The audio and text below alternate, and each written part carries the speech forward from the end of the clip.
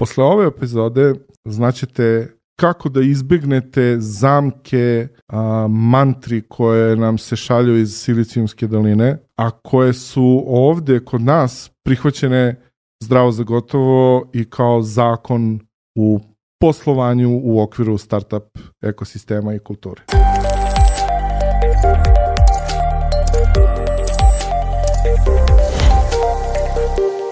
Dobrodošli u 5. epizodu serijala Founder Friendly. Moje ime je Dejan Nikolić, ja sam ovisnik o preduzetništvu, lečeni, ali ne izlečeni. Osnovao sam puno firmi, digao puno para u fundraisingu od investitora i to svoje znanje gledam da vam prenesem u ovom serijalu. U ovoj epizodi pričamo o mantrama iz Silicijumske doline koje su ovde prihvaćene kao istinite, a u stvari su bullshit. Prva mantra iz Silicijumske doline, koja je ovde prilično dobro prihvaćena, a u stvari je bullshit, je da treba učiti na svojim i tuđim greškama. Znam, zvuči čudno, jer na čemu ćeš drugo da učiš, jel da? Ali, verujte mi, dajte mi malo vremena i doći ćemo do toga objašnjenja. Naravno da u tome ima i istine, a život se sastoji iz uspeha i neuspeha i uči se iz svega. Naprimjer, u samom vođenju startupova jako je bitno ne biti tvrdoglav, jako je bitno ispitivati sve, nemati omiljene stvari koje štitiš od testiranja i samim tim bolje je, jel da, otkriti ono što ne funkcioniše rano u samom procesu, pa kroz iteraciju doći kroz nešto drugo, i uopšte proglasiti svoj projekat neuspelim što pre, znači što pre ne uspeti je u principu dobro u toj situaciji. Ali to je jedina situacija u kojoj vidim da ovako nešto funkcioniše. Stvorila se ta fama oko grešaka i neuspeha. Michael Jordan je promašio 23 puta da bi pogodio 24 puta. Mala vest za vas, pogodio je i sledećih 20 posle tog 24. jer Michael Jordan ima 56% šut za trojku i to je to. On će imati tih 56% koliko god da promaši isprava. Znači, a pre toga je vežbao 1000 puta da ubode taj koš. I praktično, ako vežbaš šutiranje trojki i 1000 puta promašiš, ono što si uvežbao je kako da promašiš trojku, ne kako da je pogodiš. Okay? Znači, sama ta priča o učenju na greškama je na vrlo, vrlo tankom ledu. I naravno ono što ja mogu ovdje da ponudim je sopstveno iskustvo koje se na tome zasniva i praktično, da, to ću da uradim, navešću primere kojima mogu to da ilustrujem. Ja? Jedan od primjer koji nije moje iskustvo ipak je kompanija Rovio iz Finske koja u stvari kao poster child za posle neuspeha stiže uspeh. Jel da? Znači oni su, ne znam, pre 15 godina izbacili Angry Birds i do sada žive na tome. Nisu izbacili ni jedan hit posle Angry Birds, ali su pre Angry Birds izbacili 51 neuspešnu igricu. Newsflash. To što su izbacili 52. uspešnu igricu se nije desilo zato što su pre toga imali 51 neuspešnu. Mogla je taj Angry Birds da bude i prva. Okay? Jednostavno poklopile su im se stvari. Možda su oni postali bolji scenaristi, možda su postali bolji animatori, možda su postali bolji programeri. Naravno to ide tokom vremena, naučiš stvari. Ali teško da od toga zavisi jer mnogi fantastični programeri, dizajneri, animatori izbacuju mnogo toga svaki dan što ne uspeva. Znači jednostavno su se poklopile stvari da Angry Birds uspe. Ilustracija toga je recimo Nordeus koji je izbacio Top 11 iz prve i uspeo. Nije im bilo potrebno 50 igara pre Top 11 da bi naučili kako će Top 11 da uspe. Sve što su izbacili posle Top 11 nije uspelo.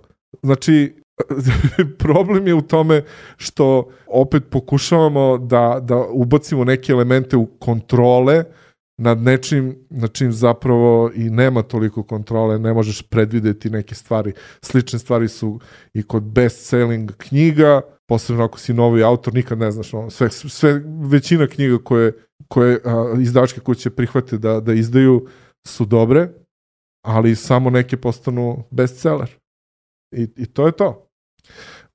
Možeš da ponoviš sve što je uradio taj autor čija je knjiga postala bestseller i nećeš uspeti. Možeš da vidiš sve ove ostale autore koji nisu uspeli i da vidiš koje su greške pravili i vidjet ćeš da su radili verovatno isto što i ovaj što je postigao uspeh.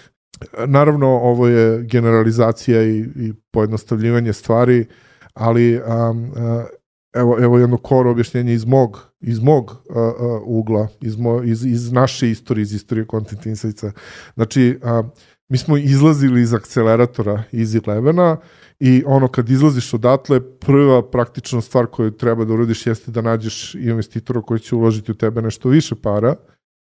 I mi smo našli jednog isto u Bugarskoj i slučaj je hteo da je jedan tim takođe iz Srbije koji je bio u 11 pre nas bio kod njih, znači dobio investiciju od njih. I njihov proces je trajao 6 meseci, znači od trenutka kada je investitor odlučio da investira do trenutka kada su pare legle na račun je prošlo 6 meseci i mi smo mislili ok, jednostavno moramo da uradimo nešto drugačije jer ne možemo da čekamo toliko. I onda smo prostudirali svaki korak, sve greške koje su oni pravili. Tipa da su napravili, uveli su pogrešnu proceduru za menjanje forme kompanije u drugu formu kompanije, znači iz DOO u akcionarsko društvo. Mi smo to onda uradili na ispravan način i tako dalje. I kad smo sve to izvršili, znači ovo je najlakši primer jer je sve proceduralno. Znači ako uradiš jedno, desit će se drugo, ako se desi drugo, desit će se treće. Znači ideš procedurama birokratskim. Nama je trebalo 8 meseci. Znači 2 meseca više nego njima, iako smo ispravili sve njihove greške. Okay? Zašto? Zato što je neko iz bugarskog ministarstva otišao na odmor, ovaj se razboleo, a samo je on mogao da potpiše. Znači jednostavno ne možeš da predvidiš stvari i ne bi trebalo, ne kažem da ne treba da uradiš sve što možeš. Znači ja da sam u istoj situaciji opet bih uradio isto jer možda se neće u ovom multiverzu razboleti. Ali jednostavno ne možeš da očekuješ da samo zato što ispraviš neke greške da će se desiti ono što treba, jer svet nije binaran. Recimo, jedan od naših glavnih juriša na tržištu je bio juriš na američko tržište, jer ako hoćeš da uspeš u našem poslu, a to je znači medijska analitika, ti moraš da imaš američke medije za korisnike. U principu, naša 3. runda investiranja je bila sa tim ciljem. Znači, to je bilo, taj novac je bio posvećen tome. I mi smo došli do nekih velikih potencijalnih klijenata, NBC, CBS, Gannett, Toronto Star i tako dalje. I od ta 4 velika samo jedan smo uzeli. Znači, potpuno se strategija raspala, koja je bila odobrena, potpuno jednostavno smo bili uništeni na američkom tržištu. Kompletno. Poraz. Ja i dan danas ne znam šta bih drugačije uradio. Nijedan konkretan potez ne mogu da posmatram kao grešku. Mogu milion stvari da izmenim. Recimo, možda smo trebali da imamo prisustvo u Americi, da ne putujemo na po 2 nedelje tamo, pa da radimo sa njima više, nego da preselimo 2 ljudi u Ameriku, da žive tamo i da budu stalno na raspolaganju ili ovo ili ono. Ali jednostavno, poslovanje nije binarno. To što znaš gde si pogrešio, ne znači da ako uradiš suprotno tome, da bi to bila dobra stvar. Možeš da pogrešiš na još 99 mogućih načina i da je samo jedan od toga ispravan. Ono što bi u stvari uspelo. A sasvim je moguće i da sada, recimo, ili ne sada, ili recimo godinu dana posle nas, da je došao neko s potpuno istom pričom i uradio sve isto što i mi i možda bi uspeo. Znači, jednostavno, da, naravno, i uspesi i neuspesi su ono što gradi naše iskustvo i ono sa čim idemo dalje i to je ono što smo mi i dobre i loše stvari u našoj istoriji, ali ne treba biti opsednut time da je potrebno ne uspeti da bi na kraju uspeo.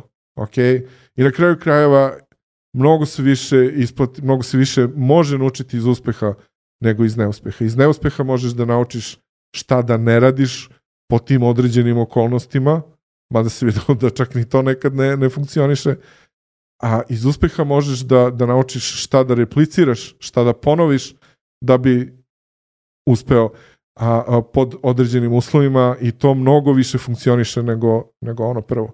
Takođe se i stvorila ta neka misao, škola misli da neuspeh gradi karakter. I sad, naravno, postoje dokazi da ljudi koji prođu kroz lične tragedije postanu čvršći ljudi i mada ima mnogo drugih stvari koje negativno utiču na ličnost zato što su prolazili kroz sve to, ali ja bukvalno nisam sreo ni jednog čoveka na koga niz neuspeha nije negativno uticao. Dakle, ne razumem tu mantru uopšte. Možda recimo ako u komentarima napišete dole, možda ja nisam u pravu. Nisam psiholog, nisam čitao studije o tome, ali iz ličnog iskustva, koje naravno ne mora ništa da znači, iz ličnog iskustva, iz mojih poznanstava, ljudi koji su uspešni imaju bolje izgrađeni karakter od ljudi koji su neuspešni. I kao što sam već rekao, niz neuspeha ne garantuje uspeh. Rovio je slučajnost. Neuspeh. Ne, to nije bacanje novčića. Ne znači da ako posle 10 puta, ako dobijete pismo da pa mora 11. da bude glava, inače očigledno novčić ne valja. A možda i novčić ne valja, možda je sistem namešten tako da i 11. put ne uspeš, ali u svakom slučaju svaki neuspeh te odaljava od uspeha. To je moje iskustvo. Što ne znači da posle nekog neuspeha treba da se predaš, jednostavno ne treba budeš tvrdoglav, možda treba da radiš drugačije stvari. Ja sam u jednom trenutku zaključio da ja ne treba da radim za sebe, da imam sasvim drugačiju logiku i sasvim drugačije razmišljanje kada radim za sebe i kada radim za nekog drugog, da sam mnogo odgovorniji, da sam mnogo precizniji kada radim za nekog drugog, a da sam mnogo skloniji riziku kada radim za sebe. I to se ne isplati uvek. Rizik se ne isplati uvek.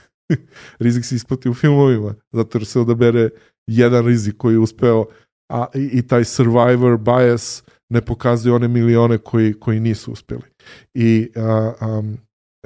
Ali baš bih voleo da recimo da jednu emisiju kasnije tokom ovog podcasta sa psihologom koji izučavao te stvari razgovaramo o tome šta bolje gradi uspeh, šta bolje gradi karakter i ličnost, da li uspeh ili neuspeh. Šta vi mislite? Sad ide moja omiljena bullshit mantra koju kršim nekako organski i praktično tokom cele svoje karijere, možda i života. To je mantra o hustle kulturi. Hustle. Gary Vaynerchuk od pre 10 godina. Ako si preduzetnik, svaki budni moment moraš da razmišljaš o poslu. Dan, noć, dok voziš, dok si sa porodicom, dok jedeš, dok radiš, stalno. I to nekako ne ide sa mnom. Ja sam inherentno len čovjek i ja ću zaista biti jako vredan u pokušajima da sebi obezbedim da budem len. Okay? Motivisat ću, platit ću, delegirat ću, osnažit ću, empowering je moja mantra, sve sa ciljem da neko drugi preuzme posao iz moje ruke. To ne znači naravno da se hustle samo prebacuje sa mene, jer ne želim da radim toliko na nekoga drugog, već pokušavam da obezbedim si takvu situaciju u firmi u kojoj radim ili koju posjedujem, da hustle kultura ne važi ni za zaposlene. Šta to znači? To znači da ako ja na Slacku pošaljem neku poruku u 2 ujutru, iz ko zna kog razloga zašto u 2 ujutru, ali tad mi je nešto palo na pamet, Ja očekujem odgovor ujutru. Međutim, dešavalo se često da dobijem odgovor odmah. I naravno, zahvalim se, uvažim, ali onda kreće i ribanje. Zbog čega dobijam odgovor od zaposlenog u 2 ujutru? Da mi se pokaže kako je posvećen i sve to, ok, ali to je previše haslinga. Znači, ne kažem da on sad u to vreme mora da spava, da bi ujutru bio odmoran da dođe dobro na posao, već jednostavno ne radi se tada. 2 ujutru se ne radi. Ja sam poslao poruku tada zato što bih je zaboravio do ujutru, recimo. Znači, cela ta priča oko hustle kulture po meni je samo izgovor za loše organizovan posao. Ti ako moraš da radiš dan i noć i stalno da radiš, to znači da ne radiš dobro i da ne radiš kako treba. Ja na te stvari tako gledam. I tako sam postavljao praktično sve poslove. S druge strane, znači, moram da se ogradim, naravno da ima trenutaka o tim trenucima ću pričati i u drugim epizodama ovog serijala. Ima trenutaka kada si jednostavno obuzet celom tom pričom, naročito na početku, recimo prve godine, ili dok to ne postane malo nezavisnije od samog truda samih osnivača, znači kada razmišljaš o svemu, od toga da li ti u kancelariji ima toalet papira, pa do toga šta ćeš na sastanku u 3 popodne da kažeš potencijalnom investitoru ili korisniku. Ono što je bitno jeste da čak i ako vi to od sebe očekujete, da ne očekujete isto i od zaposlenih. I ja bih čak rekao da bi trebali da obeshrabrujete tako nešto. A kada se desi da svi morate da zapnete zajedno u nekom trenutku, a desit će se naravno, da bude vrlo jasno da je to izuzetak, a ne pravilo, i da taj izuzetak bude nagrađen. Nekad novcem, nekad nečim drugim, znači nešto što karakteriše vašu kulturu. Ja mislim da su i rezultati i produktivnost bolji od bilo kakvog hustle, pristupa.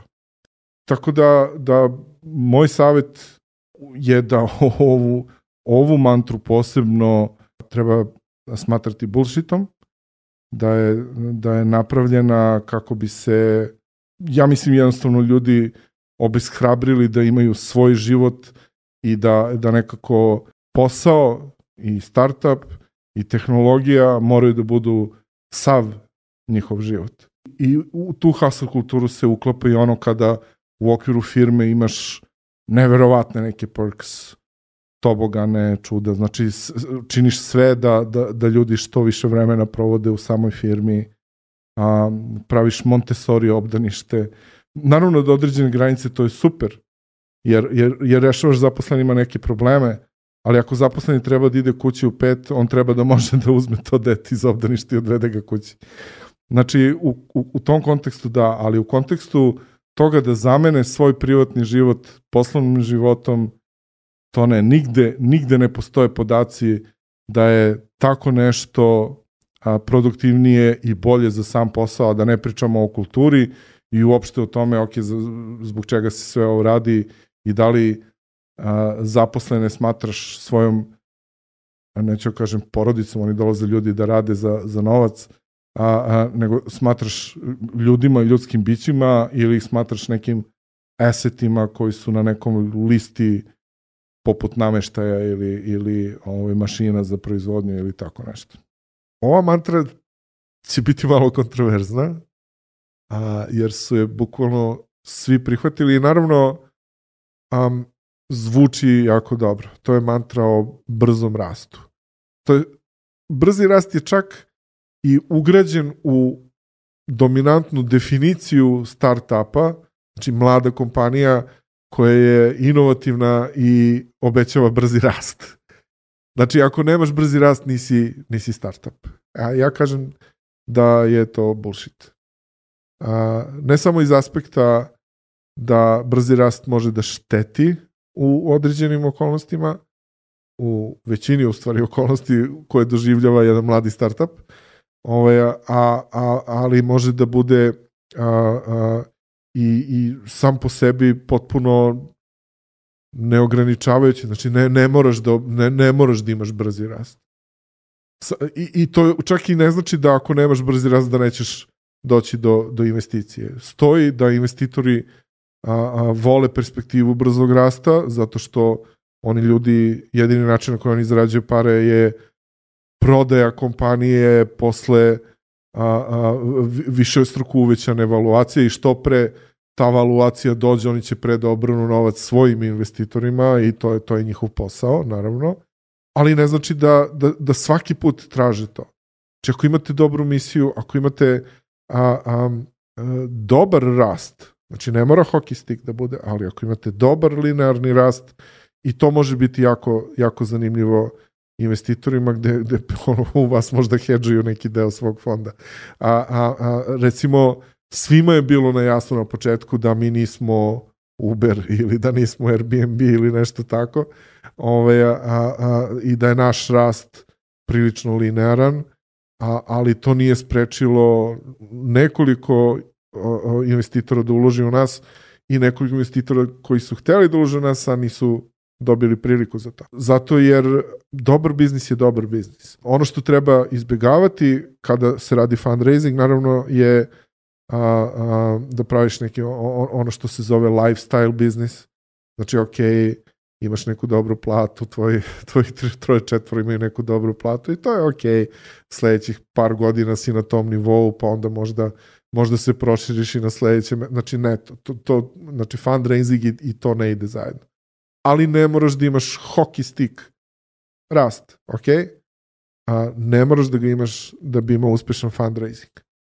S druge strane, brzi rast može da bude zamka. Znači, ako se od tebe očekuje, ako ti misliš da mora da bude brzog rasta, da očekuješ brzi rast i onda ga recimo ne dobiješ u prvoj iteraciji. Možda uništiš savršeno dobar biznis zato što ne obećava u drugoj godini ekstrapolacija prihoda, ne obećava da će to sve da ode u nebo. Okay?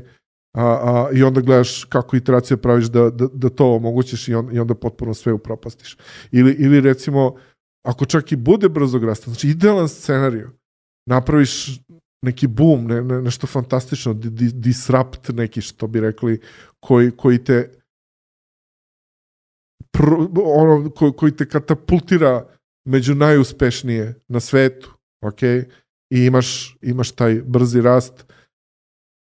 Ja se nadam da uz brzi rast tih prihoda imaš sve što ti treba, recimo pre investicije i za infrastrukturu koja može da podrži taj brzi rast. Jer treba da imaš tehničku infrastrukturu koja može da omogući sav taj load. Moraš da imaš prodaju koja može da ispuni sve te konverzije. Moraš da imaš podršku koja može da onboarduje recimo 1000 novih mušterija dnevno. A ti imaš 5 ljudi u timu. Nije lako. Ono što je dobro jeste da pratiš situaciju i da recimo prepoznaš da li si ti taj koji će zaista imati brzi rast, hteo ne hteo. To možeš da radiš tako što recimo napraviš, to se obično dešava u B2C segmentu, znači business to consumer, malo ređe u B2B jer je malo drugačije, ali recimo ako radiš crowdfunding kampanju, to može da bude dobar signal.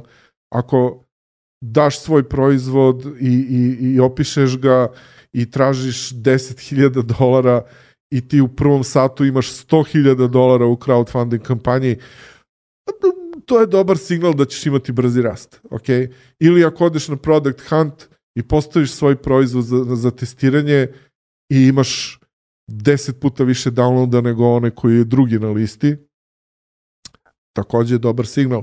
I onda u tom trenutku sa tim podacima i sa onim inicijalnom atrakcijom koju imaš, to je idealan trenutak da odeš da tražiš pare kod investitora. Preskočiš sve korake koje ćemo ovde opisivati u fundraisingu, jer nema ničeg boljeg od toga da ti imaš predispoziciju, jasnu predispoziciju za brzi rast i da odeš kod investitora i da tražiš pare za infrastrukturu koja će da podrži taj brzi rast.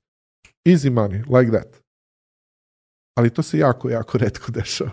I to su situacije, opet taj čuveni survivor bias, gde mi čujemo o takvim firmama iz Silicijumske doline, ali velika masa firmi uopšte nema takav razvoj. I najverovatnije, najverovatnije nećete imati ni vi. Zato to ne očekujte i radite svoju firmu, radite svoje preduzeće, radite svoj startup, radite svoje mušterije i pripremajte se za fundraising i za jedan dobar biznis, a pustite priče o brzom rastu ljudima koji ne razumeju kako sve ovo funkcioniše. Sljedeća mantra za koju mislim da je bullshit, iako smo je ovde prihvatili kao da je prava i dobra,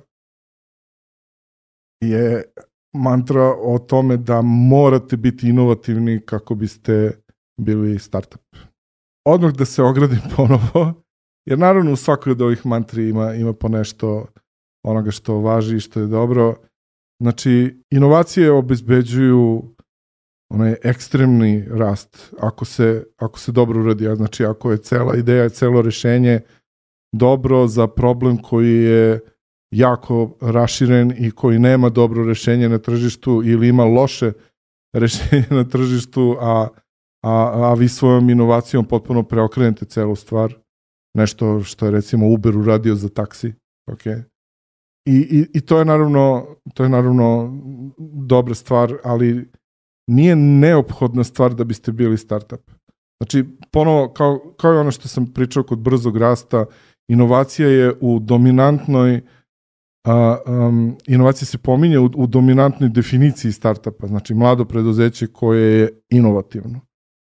Ne morate da budete inovativni da biste bili uspešan startup.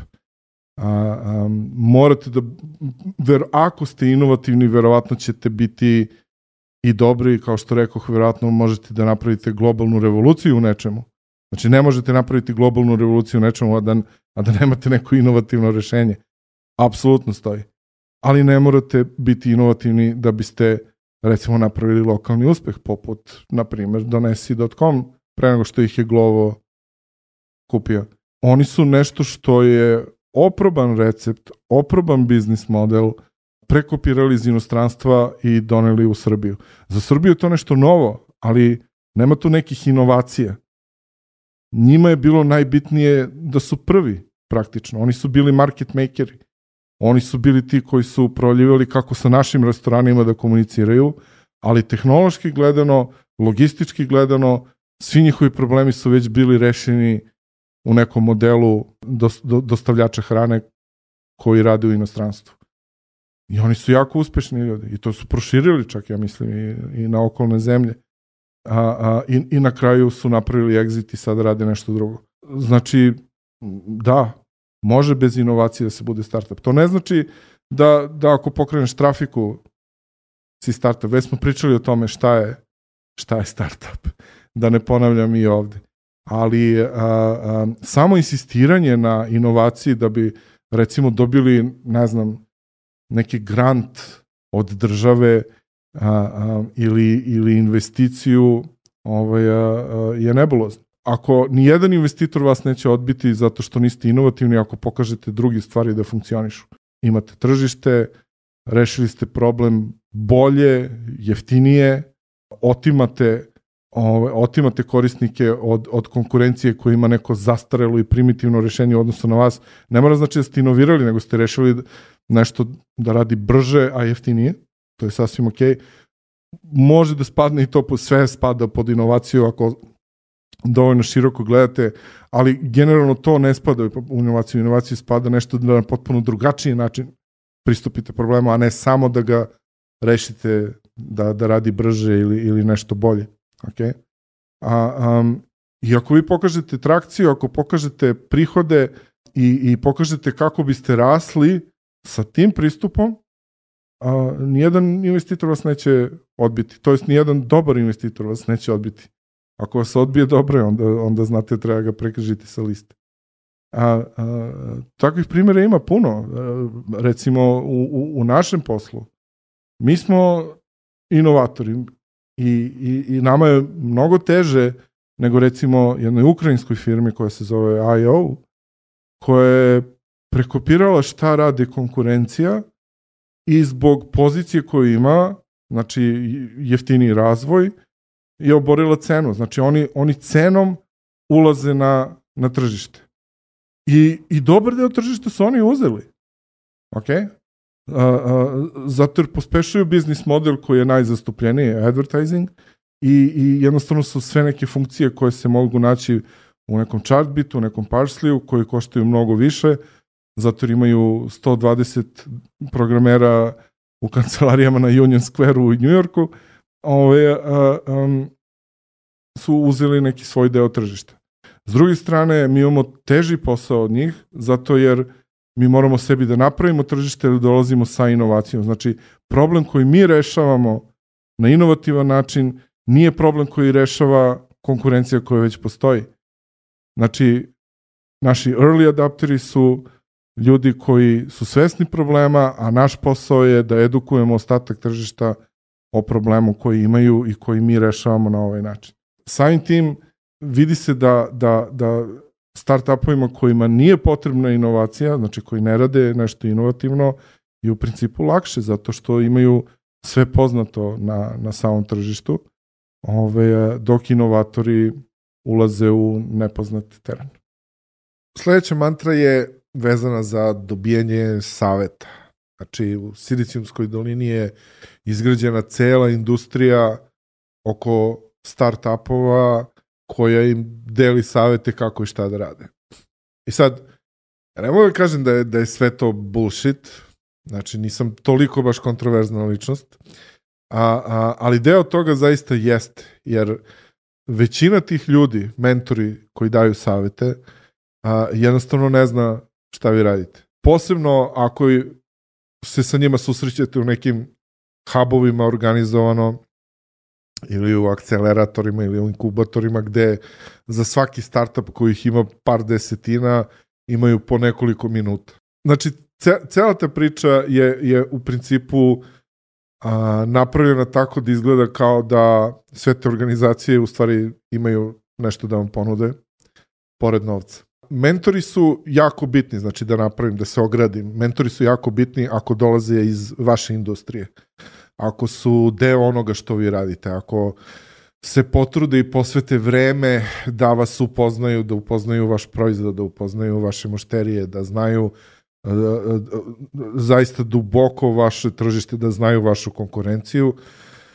Takvi saveti, takvi ljudi su zaista neprocenjivi, njih treba da čuvate, odgajate, da ih stavljate u bordove, da ih plaćate ili da uzimate pare od njih, svejedno nekako da ih vežete za sebe. Ali to nije ono o čemu ovde pričamo. Ovde pričamo to nije realno.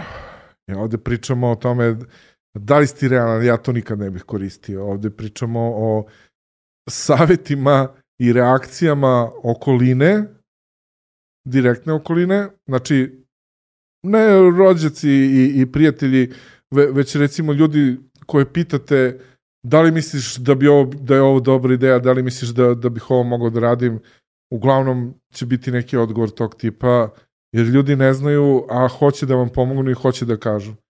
I to zavisi naravno od kulture, mesta u kome živite. Ako ste u Kaliforniji, da predložite nešto najbizarnije i najgluplje moguće na svetu, tamo će biti, yeah, go for it, just do it, man. Tako da je to druga strana te medalje, ali u principu realnost je precenjena. Jedini savet, jedina validacija onoga što radite treba da dođe od mušterije, što znači da što pre treba da dobijete taj savet. Taj savet, ta validacija je u obliku novca. Znači, vama plaćaju da im rešite problem, ako vam daju novac, oni su vam rekli, da, to što radiš je jako dobro, molim te uradi još toga i pošalji u mom pravcu što više možeš. I to su ti konkretni saveti. Sve ostalo je generalizacija, uopštavanje, obraćanje nekom segmentu koji može da slušate univerzalne savete, nešto što u principu i ja radim ovim podcastom, što znači da sam vam upravo savjetovao da ne slušate ono što vam ja pričam. Ali i to stoji, ako imate višak vremena, onda slušajte šta ja pričam. Znači, treba što pre doći do mušterije i treba što pre doći do mentora koji može biti u obliku investitora, koji zna šta radite i koji zna da vam kaže dobre i loše strane onoga što ste započeli. Ok, poslednja mantra koju sam izabrao za ovu epizodu je moraš da daš otkaz ako si preduzetnik. Odmah. Znači, počeo si startup, nemaš ti tu šta da radiš i da imaš neke prihode sa strane, neku sigurnost, neki safety net, nešto što bi te držalo sitim dok radiš startup. Moraš da budeš gladan i moraš da zavisiš od startupa. Bullshit. Totalan bullshit. I sada ćete na YouTube-u, ne znam da li gledate Y Combinatorov podcast ili Techstarsov ili bilo kog investitora, očekuje se, ako ste u Silicijumskoj dolini, da ako imate neki posao, taj posao ostavite i da 100% idete all in u svoj startup. To možda i ima smisla kada slušaš ovako, ali to je samo privid. Jer postoji trenutak kada treba ići all in, a do tog trenutka trebaš da imaš što više uglova pokrivenih. Recimo, nama, sva trojica smo matori, sva trojica zaposleni, pre nego što smo ušli all in, jel da?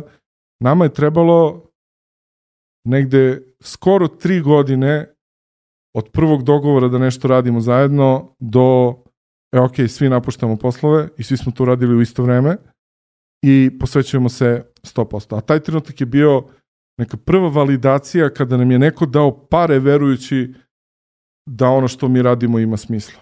Znači imamo validaciju, nemamo još uvijek validaciju tržišta, ali barem imamo validaciju da nam je neko dao novac.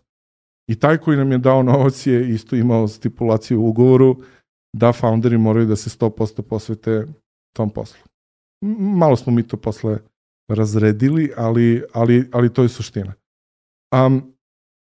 Što duže treba da odlažete taj trenutak do onog momenta kada ste sigurni, ok, ovo je ono što treba da radim, vidim da ima dobru temeljnu podršku ljudi koji to treba da koriste, to je najbitnije.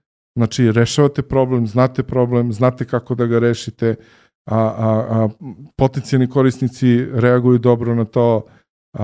Neću da kažem product market fit, pošto mislim da je to, a možda ne mit, ali barem legenda, ali znate da ste tu negde, ok?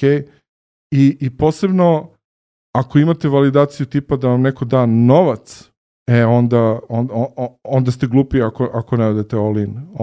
To je trenutak kada treba dati otkaz. Inače, ne davati otkaz samo zato da biste se svideli investitoru, samo zato da biste pokazali fokus, samo zato da biste na nekim pitch takmičenjima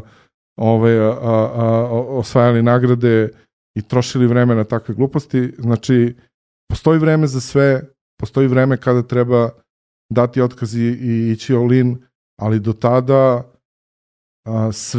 sve izvore prihoda koje imate sačuvajte. Sačuvajte nekako, imate neke pasivne ili imate po neku tezgicu sa strane, sačuvajte i to ako treba i krišom. Ok? Jer nikad se ne, kod startupa se nikad ne zna. Jedno su me na jednoj konferenciji pitali šta je neophodno za osnivača kada da ima, kako bi ušao u startup, ja sam rekao suprugu ili partnera koji ima solidnu i stabilnu platu. I ja iskreno verujem da je to istina. Nisam se, iako izazvalo smeh, nisam se šalio. Da nije bilo toga, mnogo manje rizika bih ja mogao da podnesem. Davanje otkaza samo da biste ušli u startup je obična glupost. Proizvodnja i produkcija Podmedia.